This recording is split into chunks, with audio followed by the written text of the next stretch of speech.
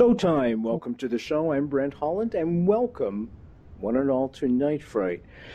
Today, folks, is a very, very special day for us here at Night Fright. Today is April 4th.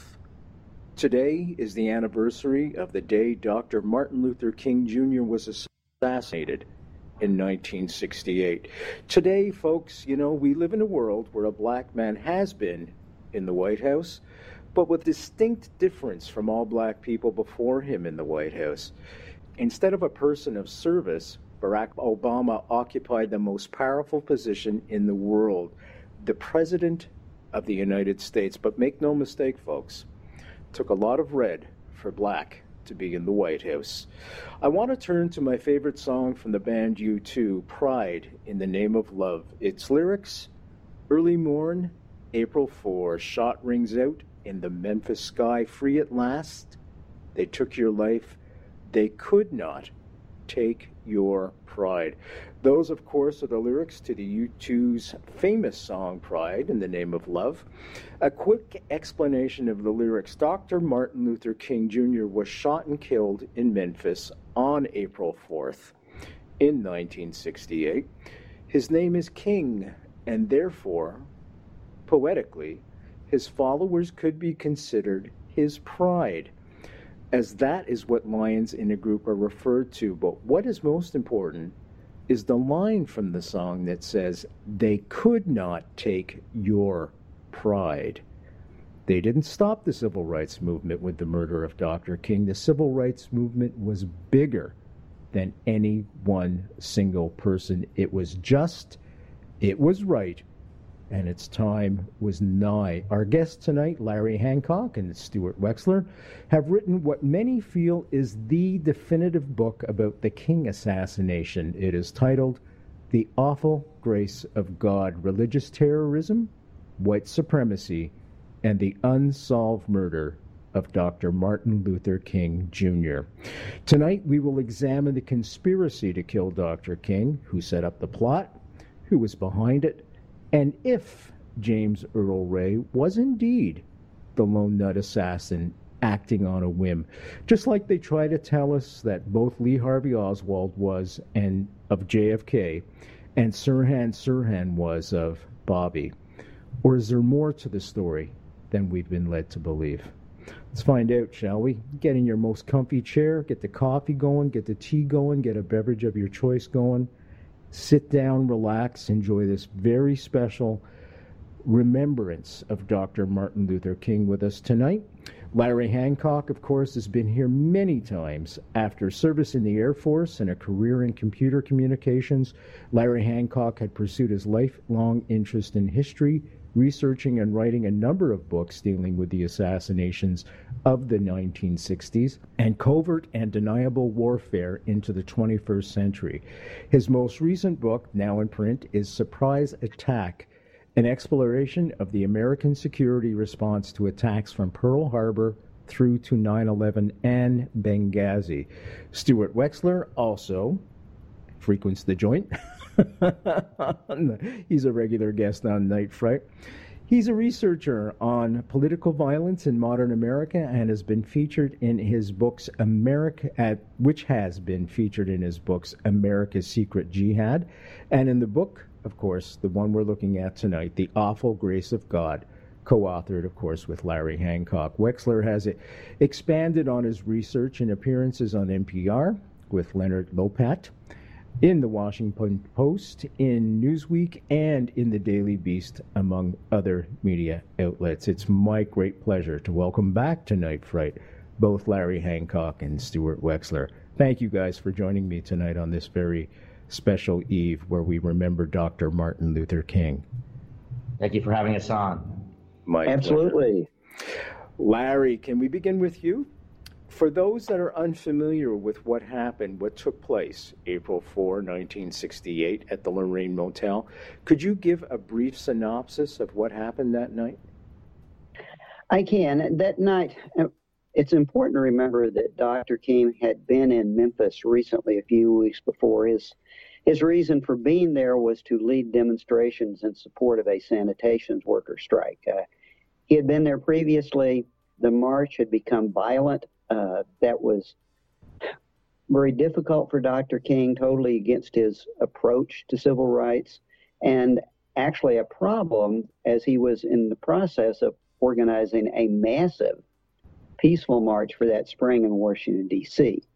So essentially, he had returned to Memphis, dedicated to organizing a peaceful march and protest, showing that it could be done. He had spent the last day and a half meeting with people, trying to ensure that all parties were in line with that it would be peaceful. The evening before, he had made what became a very famous speech at a church in Memphis, committing himself to his endeavor, regardless of what might happen to him. He knew he was at risk. He'd been threatened once again on the flight up to Memphis by a bomb threat.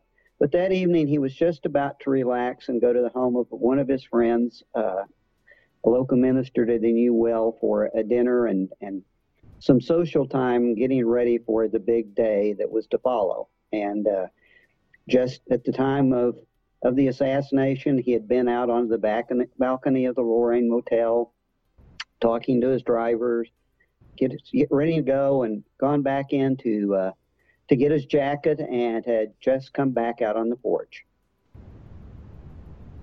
Where did the shot emanate from, Larry? I just want to give the folks an idea of, the whole scenario, what the official story is, and then we'll go into your research, of course, with Stus.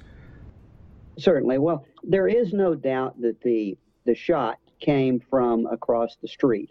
There were a series of buildings across a local highway that was in between the Lorraine Motel and a series of buildings, including a rooming house, that were across the street. And I don't think there's any doubt that the shot came from a moderate distance with a fairly high-powered rifle from across the street. It was not a close-range shot. It was at some distance, not long distance, but a moderate distance. And it came from across the street. The argument, of course, is exactly where it came from across the street. Officially, it came from a bathroom, which James Earl Ray was occupying at the time, and that's where the kill shot was fired from. And that's where the story begins to diverge. Okay, I just want to jump to Stu just for a second. Stu, one of the ultimate questions that people always ask me, because Night Fright covers all four of the assassinations that took place in the 60s. There's JFK first, 1963, Malcolm X, Dr. King, 68, and then Bobby, of course, in June, only two months later in 1968. Were you able to ascertain if there's a single thread, because I know you're an expert in all of these as well, these assassinations, was there a single thread weaving its way through all these assassinations?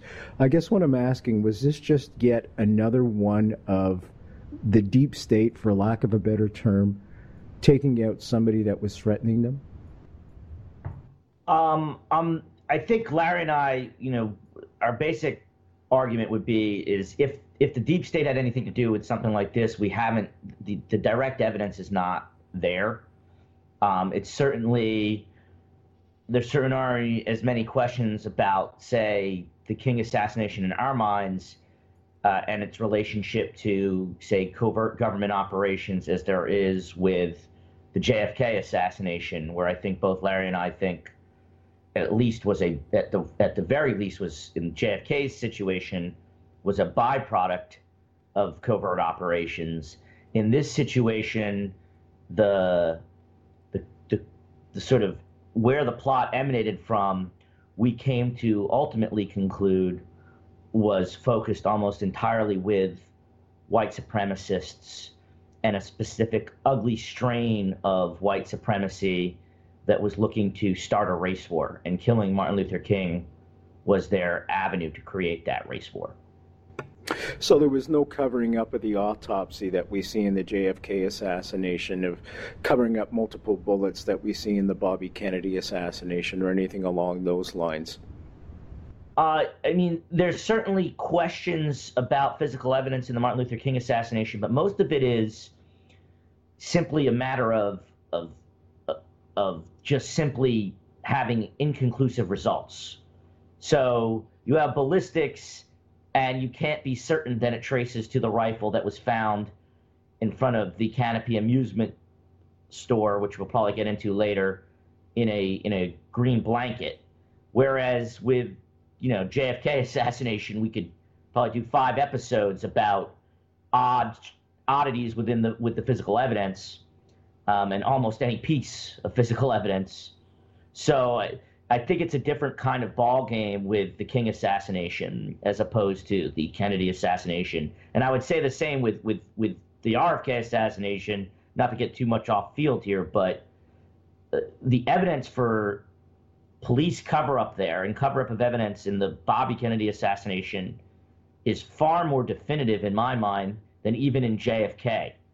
So, again, I think both Kennedy brothers, their assassinations have a different feel for them, especially on the issue of evidence, than with the Martin Luther King assassination.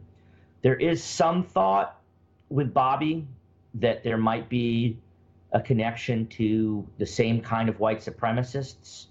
That's actually, for lack of a better, not to get too far off field here, but sort of what got Larry and I originally into and eventually diverted us into the King assassination.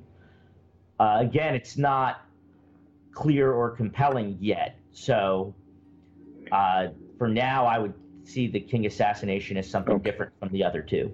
I want to jump back to Larry. Larry, what was Dr. King threatening on a global scale and on a domestic scale? What was he actually going after that made him such a terrifying character that, of course, white supremacists or somebody along those natures would have to get rid of him? Well, 2 things. I think the 2 things that he had been most recently associated with, other than civil rights, I mean, fundamentally, the whole concept of civil rights and equality were a threat to many institutions, to many groups, and sometimes we tend to leave that behind because we're at a distance from us now. But it was still as much a threat to business as usual in the South and in certain states in the North as it ever had been. And it was still a flashpoint. So that civil rights was not settled in 1968. It was still a dangerous effort for all involved, and there were still people being injured and dying over civil rights. But more recently, Dr. King had turned to first the Vietnam War, which he had focused on for a couple of years. And in 1968, however, he was turning his attention away from the war a good deal and focusing on economic equality.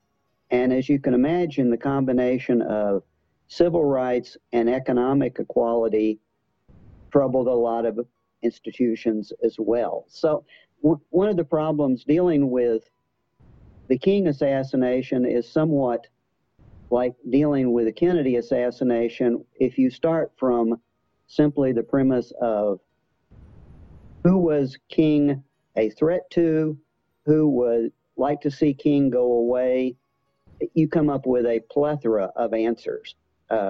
Stu and I approached it a little bit differently because in those situations you just make a list and you get befuddled. We took it a different direction in looking at the opportunity that Dr. King and a violent murder of Dr. King would represent. When you look at it that way, it really profited only one group. There was a series of prior assassination attempts against King in the same sense that was a series of prior assassination attempts towards JFK. Who were behind those assassination attempts, Stu? Well, that was one of the big undertakings that Larry and I looked into. And what we found was every serious attempt, so every attempt where King was probably lucky to have actually survived, and we could get into how often he was just sheerly lucky to get out of the situation. In every serious attempt, it connected to white supremacists. And then we looked a little bit deeper and tried to connect, is there anything that links these white supremacists up? Because the common thought, and it's not inaccurate, is that many of these groups were were, in competition with each other for members, for money, for donations, etc. And that's not a wholly inaccurate picture, but what we found was that the particular people who were going after King, actually and especially by 67, 68, were united by what was a burgeoning ideological and really theological approach to white supremacy known as Christian identity. And so in reality, if you go through it, almost every attempt on his life was someone who was 1 to 2 steps removed from the Christian identity movement, the Church of Jesus Christ Christian out of California, a radically anti-Semitic and anti-black group that saw a race war as literally the end times, the Christian Armageddon. They had completely rewritten the Bible in a way, or reinterpreted the Bible in a way to justify violent anti-Semitism and violent racism. And those are the people who almost to a plot tried to kill King from as late as 1958 or as early as 1958 up until 1968 when the actual murder is consummated. One thinks right away of Charles Manson trying to bring around a race riot, some kind of apocalyptic race riot. Larry, can you tell us one of those attempts on Dr. King's life that most folks may not be familiar with, one that was thwarted? There were, well, there are two. They actually both occurred in Mississippi, which is where was the headquarters of this group, that Klan group that Stu was talking about. In one instance, Dr. King was coming into the state for a round of speaking tours following the opening of education and the legislation on desegregating schools. And Sam Powers and the White Knights of Ku Klux Klan actually laid out a very sophisticated plot which involved entrapping King's car on a bridge. The first part was to blow the bridge up, he and his cars to blow them up, but just to ensure the plot worked, they had snipers in place to finish everyone off in case the explosions didn't kill them. That was simply frustrated because Dr. King, who was notorious for changing his plans at the last moment, didn't go that way that night. Another instance in the same state, they had set up another killing ground by very sensationally murdering a black man. Dr. King came to the state. That was one of their common themes. They would commit a sensational crime to lure Dr. King into a killing field where they had control, and he came into state and again changed his plans at the last minute.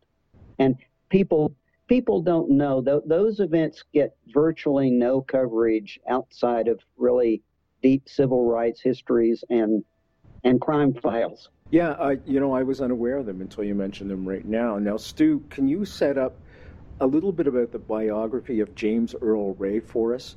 Just so folks know. Now, James Earl Ray, according to the official version, took the single shot that killed Dr. Martin Luther King on April 4th, 1968, Lorraine Motel. He was situated, as Larry mentioned before, across from the Lorraine Motel in a rooming house, in the rooming house bathroom. Can you tell us what prompted him to take this quest on? Was he being coerced? Was he being blackmailed? Was the money the big factor for him? Well, Larry and I, and we build off of comments made, for instance, by his brothers. What made Ray tick was money. Now, it would be inaccurate to call him a petty criminal, but he wasn't Al Capone either. He was somewhere in between for much of his life. But he would commit armed robberies and similar types of crimes. And what was constantly motivating him, and motivates a lot of criminals and a lot of people in life in general, was getting a big score. And so what Larry and I look into is there's these bounty offers that are circulating on Martin Luther King's life. And they were circulating sometimes in vague terms in a lot of American federal prisons. And two of the ones we've talked about, one of the biggest ones is Leavenworth. But we also find evidence of more than one prisoner not only saying that plots were circulating, bounty offers were circulating in Missouri State Penitentiary, which is where Ray had been before he escaped in April of 1967, but that Ray had actually spoken to these particular plots. In other words, he spoke about them, talked about how they interested him. Now, we don't believe that that these were the driving force for Ray in the immediate aftermath of his escape. He was hoping to get out of North America and escape the country. But at some point, likely when he got to Canada, those bounties became a lot more tantalizing to him when he mistakenly determined that he was going to have a much more difficult time getting out of North America. And so then he mysteriously heads back into the United States, even though he's a fugitive. He's going to claim that he's being played like a fiddle by a mysterious figure by the name of Raoul. But what Larry and I conclude is if Raoul existed, he's likely a composite that it may very well be of both the criminal and racist elements that had been in Canada as well as in the United States, and that what Ray was doing from the summer of 1967 onward was trying to get a piece of this bounty that he had first been exposed to when he was in Missouri State Penitentiary, and then later became much more tantalizing to him when he realized that he might not be able to easily extricate himself out of the United States after he escaped from prison in April of 1967. Okay, let's pick it up there. I want to go back to Larry. Larry, the shot rings out. Dr. King falls backwards on the railing, still with his foot on the railing. People attend to him. What happens next for James Earl Ray, presuming that he is indeed the assassin? How does he react? Actually, he reacts like James Earl Ray did in many of his crimes. As Stu's described, he's a career criminal, armed robberies, thefts, burglaries, and Ray had conducted a number of robberies in which he planned them reasonably well, and when he got to the execution and escape, everything just kind of fell apart with him. He's very good from escaping prisons. He was very bad from escaping from his actual crimes.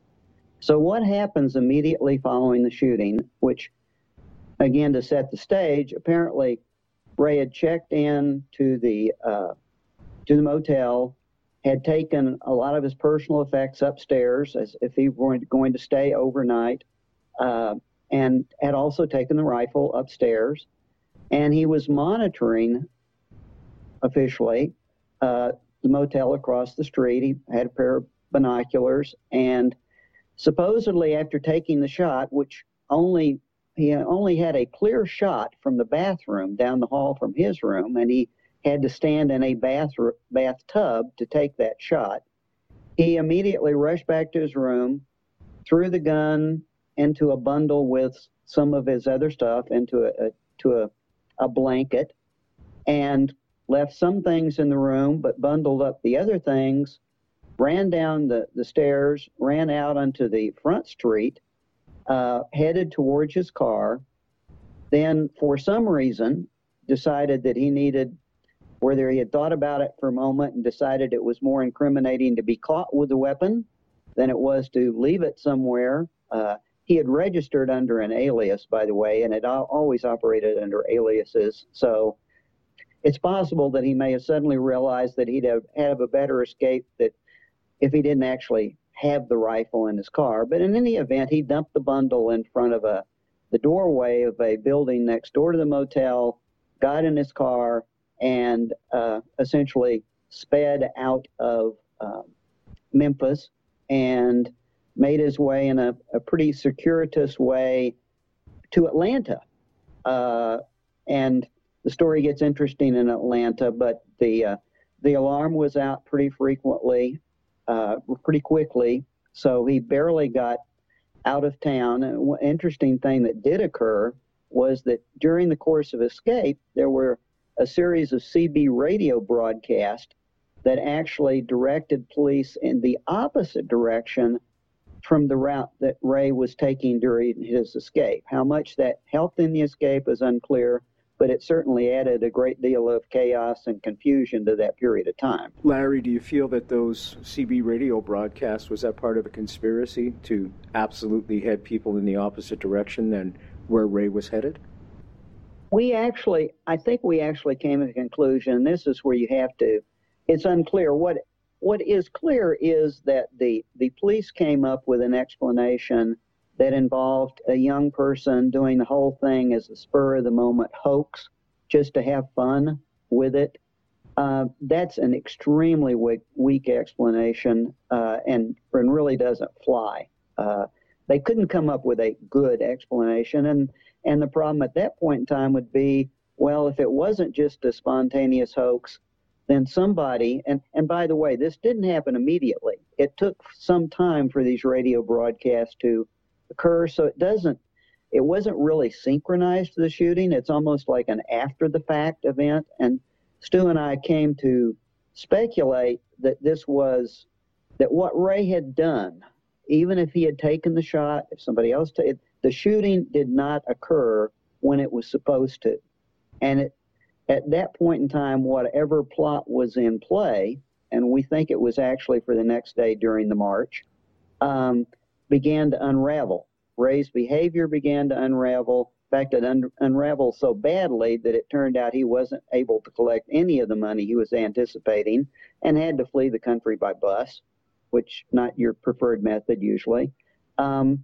So yes, the answer, we do feel that it indicates that there were other people involved, but it doesn't indicate that there was a tightly laid out and controlled conspiracy, and it happened more as an artifact than as part of a plan. I want to go back to Stu now. And Stu, we know that he fled the United States to Canada. Now, in those days, folks, pre-9/11, this is brand new post-9/11, and it's something I'm having a problem adjusting to.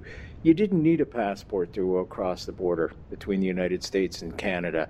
As a matter of fact, if they actually stopped you to ask you where you were going, it was a rare occasion.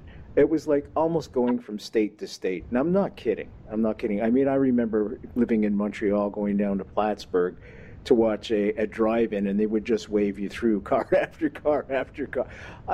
Free and open border. Absolutely, without question. So for him to go from the United States to Canada is not a big deal. However, when he is arrested overseas, Stu, he has in his possession a Canadian passport. Now, once again, this isn't something you just go into a five and dime store and buy for a couple of bucks. There has to be some kind of support system behind you, which leads me to believe he was being supported in some kind of conspiracy. Can we talk about that a little bit, Stu? Well, you know, what's interesting is the BBC several years ago managed to obtain, a guy named John Nichol managed to obtain some of the RCMP files to investigate Ray's comings and goings within Canada that had never been released before.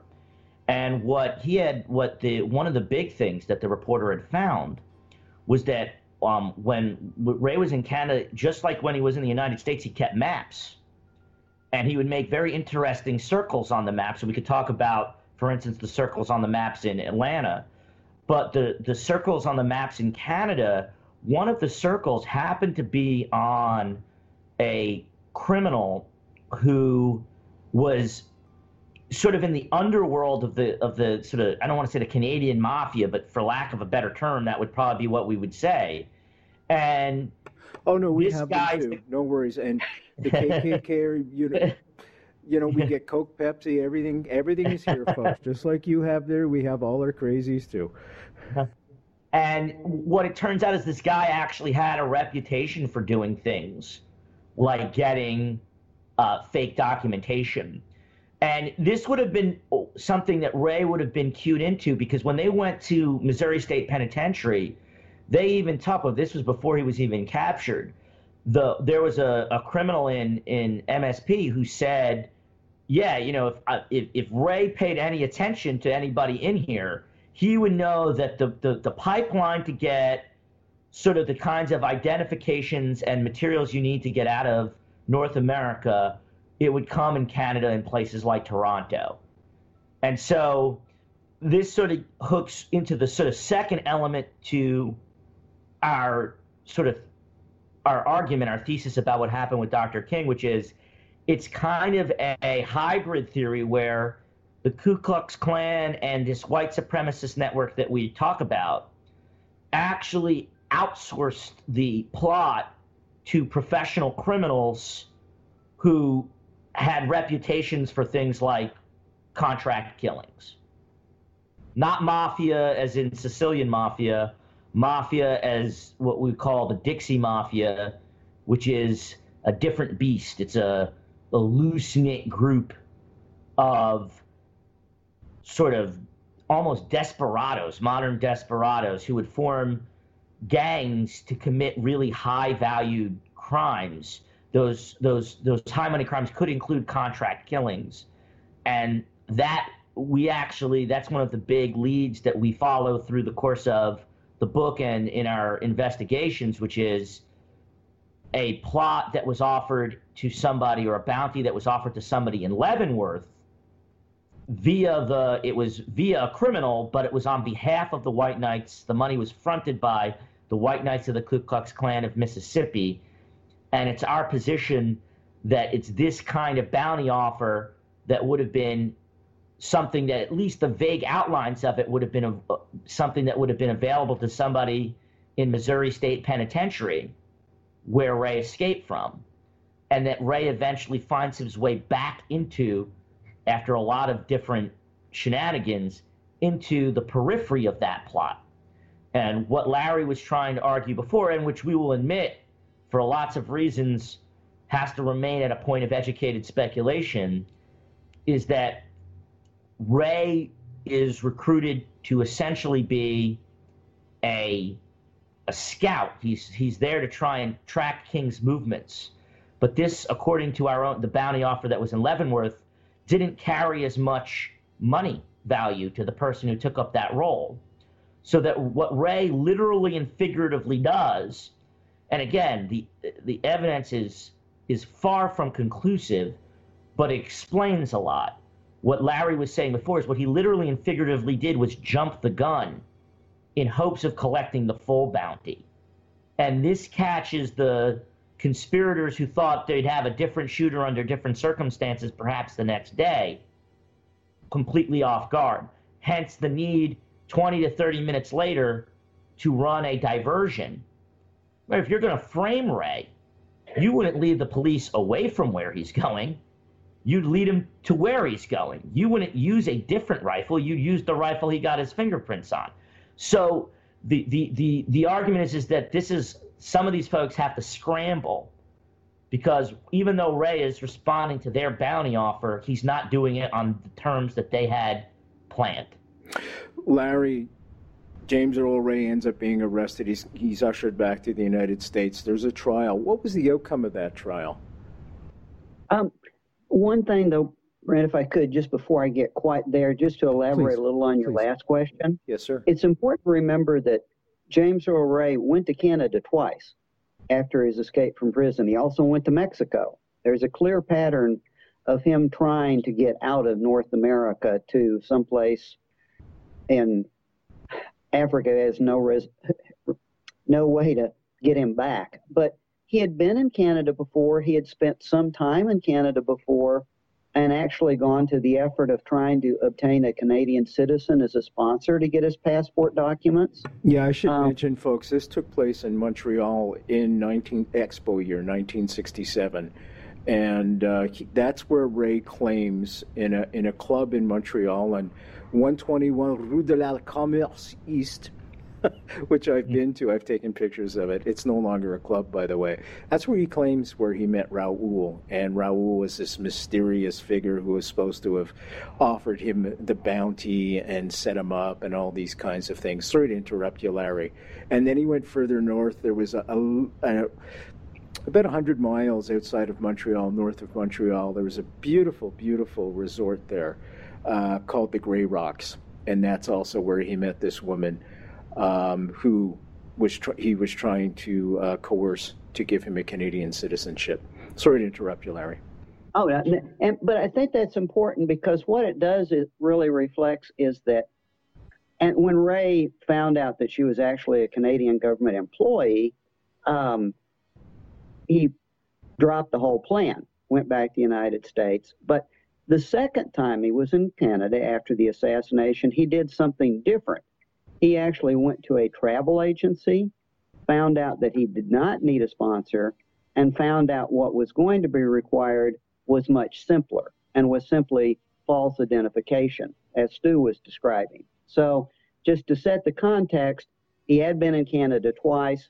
He had learned a lot more about what he needed to actually get out of Canada, and all he really needed was money. And interesting thing is, when he was arrested, after he was arrested, one of the remarks he made was that if he had just had more money, if he just had the kind of money he needed, no one would ever have caught him. He would have gone through London and gone on and disappeared. He just didn't have enough money, which gets back to the fact that Stu and I think he didn't collect the money he was expecting to collect in Atlanta. But to your question on the trial, Ray came to trial. That was a rather extended process. And actually, the trial was very unsatisfying to everybody concerned because Ray eventually pled guilty. He pled guilty, but the prosecution was allowed to offer virtually all their evidence into court, and because he was pleading guilty, it was all unchallenged. So, as in many of these cases, as in the RFK case in Los Angeles, with no trial in Dallas, we are left with evidence that was never challenged in the normal legal process, where you get to throw questions at people and do things like that to confirm the evidence. That evidence just went into the official court files, and that was it. And the judge accepted Ray's guilty plea, and then James Earl Ray asked to make one final statement and essentially said to the judge that he accepted his guilt, he was guilty, but he just wanted everyone to know that essentially all this talk about there having been no conspiracy and having him be acting on his own was not true. And then he sat back down. Well, he sat back down for a couple of days because I think probably within 3 days, and Stu can correct me, he wrote a letter to the judge saying he wanted another trial because he was taking back his guilty plea, which starts us on a very circuitous legal challenge route from James Earl Ray that lasted for years. The JFK Assassination, the definitive book by Brent Holland. From inside the Oval Office to Davy Plaza, first-person witness accounts. Order yours right now. nightfrightshow.com. Well, I want to stay on the trial realm. I want to jump actually 30 years after that, approximately 30 years, to Lloyd Jowler's trial of 1998. And this is a trial, folks, that was set up by the King family primarily to find out if there was any truth to the fact that there was a conspiracy behind the Dr. Martin Luther King assassination, but primarily they were looking to see if the FBI or government were involved. And this is Coretta Scott King's, Dr. King's wife's, statement after the trial was finished. There is an abundant evidence of a major high-level conspiracy in the assassination of my husband, Martin Luther King Jr. The mafia, local, state, and federal government agencies were deeply involved in the assassination of my husband. The jury also affirmed overwhelming evidence that identified someone else, not James Earl Ray, as the shooter, and that Mr. Ray was set up to take the blame. However, a couple of years later, June 9th, 2000, Janet Reno, Attorney General at the time, releases a 150-page report that rejects those allegations and says that there was no conspiracy to assassinate King, including deriving, if you will, the findings of the Memphis Civil Court jury. There's a lot of controversy over this trial that took place. People are shouting and screaming, aha, now we have a guilty verdict. Many people disagree with it. I know in your book you disagree with it. Can we talk about where the trial falls short and where these witnesses fall short? Stuart, can we start with you? Yeah, so the big thing to understand about the civil trial, and I have enormous respect for the King family, but the civil trial was not what a normal civil trial would be. It was not an adversarial process. And you don't have to take my word from it. You can hear what Mark Lane had to say. Not long before he died, he told another researcher, look, that trial, and Mark Lane was nothing if not a good attorney, and he was James Earl Ray's attorney at one point. So he certainly had an interest in articulating a conspiracy that did not incriminate Ray. But he said, look, you just can't sign on to this trial because it wasn't truly an adversarial process. And the reason why is that the person who was being accused, Lloyd Jowers, who, by the admission of Ray's attorney, William Pepper, had lied in previous court-type proceedings, right? He was on, again, William Pepper, Ray's attorney in that civil trial's own admission, seeking a major movie deal in the six figures range. The trial itself was only suing Jowers for $1. So the net result of this is that Jowers stands to make a whole lot more money from, quote unquote, losing the trial than he does from actually contesting the results. Now, this isn't something that you could just articulate. People go back and forth. James Douglas says, well, I was in the courtroom and it was a legitimate trial. Well, here's all you need to know, and anyone at home who can find the civil trial online can do this. Go to the civil trial and search for the word objection. Now, we're talking procedural objections, things like question is asked and answered, badgering the witness, calls for speculation. You will find virtually no examples of this over multiple days. In fact, almost the entire gamut of procedural objections were introduced by a third party who was there to defend the interests of the state police of Tennessee. It was not by Jowers' defense attorney. Here's a man who's being accused of a murder in a civil trial, wrongful death, and he never raises objections.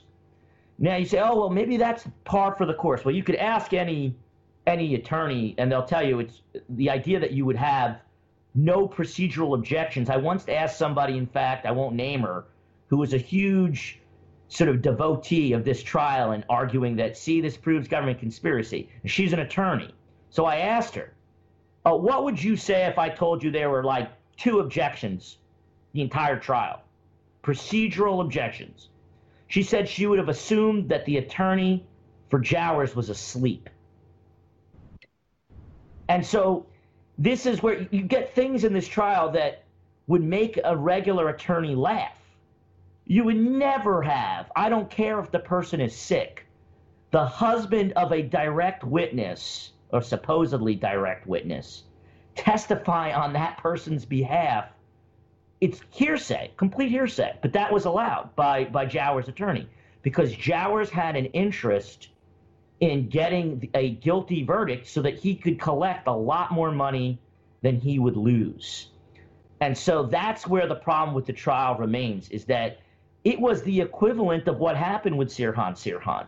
It was as if the other attorney was in bed with the prosecution. And if I was a defense attorney and one who was legitimately trying to defend Lloyd Jowers, I would have introduced William Pepper's book into evidence and then highlighted all the times where William Pepper admits that his main witnesses lying, changed their story, required hypnosis. So, unfortunately, and I feel very badly for the King family, I think they were told to an extent what they and certainly William Pepper wanted them to hear, and not what the truth would have been if it was a legitimate adversarial process. Thanks for that, Stu. Now, I want to jump to the FBI with Larry. Larry, there was an operation going on called Operation Solo. It began in 1958 and it ended 1966. Essentially, folks, it was a program to infiltrate and gather intelligence on the Communist Party of the United States.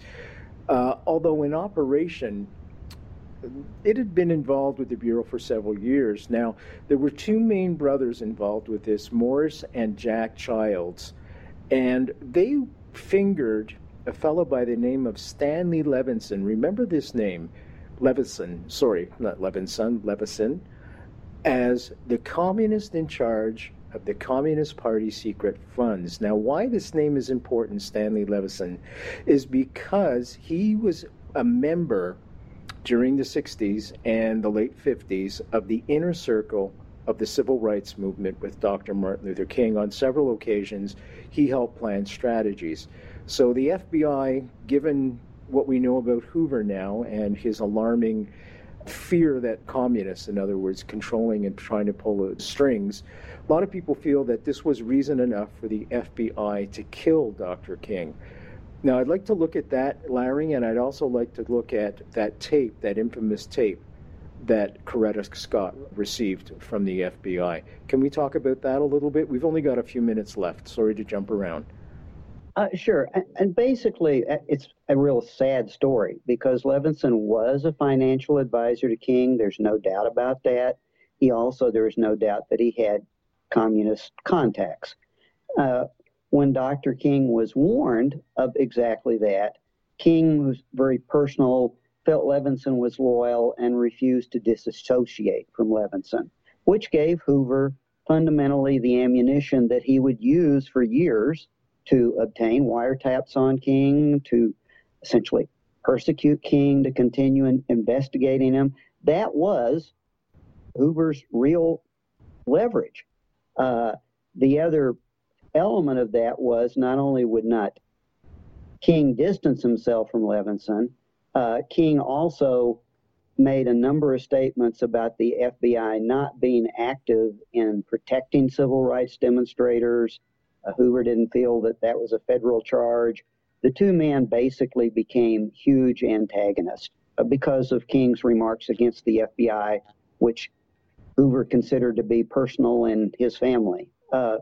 Moving on quickly, by the time you get to 1968, a lot of that was quite diminishing. Hoover had waged this war against King. One of his primary senior FBI agents had actually taken a compilation of tapes, taken segments from them, which suggested that King was involved in illicit sex, or somebody in a room was involved in illicit sex, and supplied them to King's wife.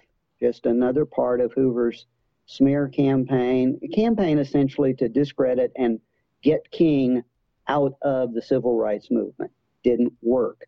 The strange thing is that by 1968, Hoover had become so repetitive in all this that he was beginning to be ignored. And Stu and I have been through numerous official documents. Hoover was being rejected in request for new wiretaps. Hoover was still ordering his agents and actually had a very active program underway to come up with ways to undermine the march that King was planning in Washington, D.C. So in regard to your question, nothing had really changed. Hoover was in the same place that he'd always been, ordering dirty tricks, anticipating dirty tricks. There's nothing to suggest that his game plan had changed, because he was still actively doing that and trying to persuade people in Washington that King was a security threat. However, everybody was beginning to push back against Hoover and just essentially ignore him on the subject. And that's what you see happening. But Hoover still doing things like working with his field offices to make sure that the King demonstration in Washington doesn't get buses, and really stupid, petty things like that. Something entirely different than an assassination effort. Two quick things. We know that his Poor People's March, Dr. King's Poor People's March, was set to go.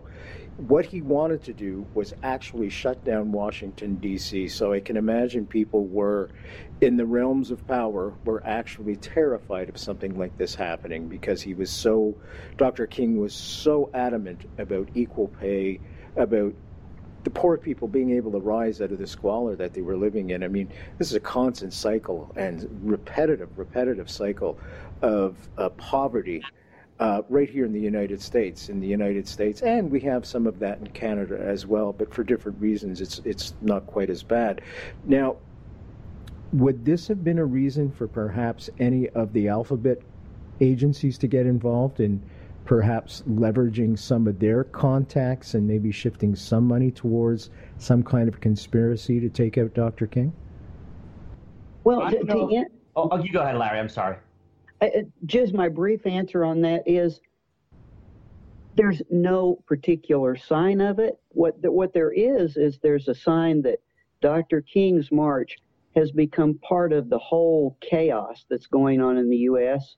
And what you find is these different agencies, from the FBI to military intelligence, which has been launched on a brand new program by Lyndon Johnson for domestic surveillance and preemptive action against marches and public demonstrations.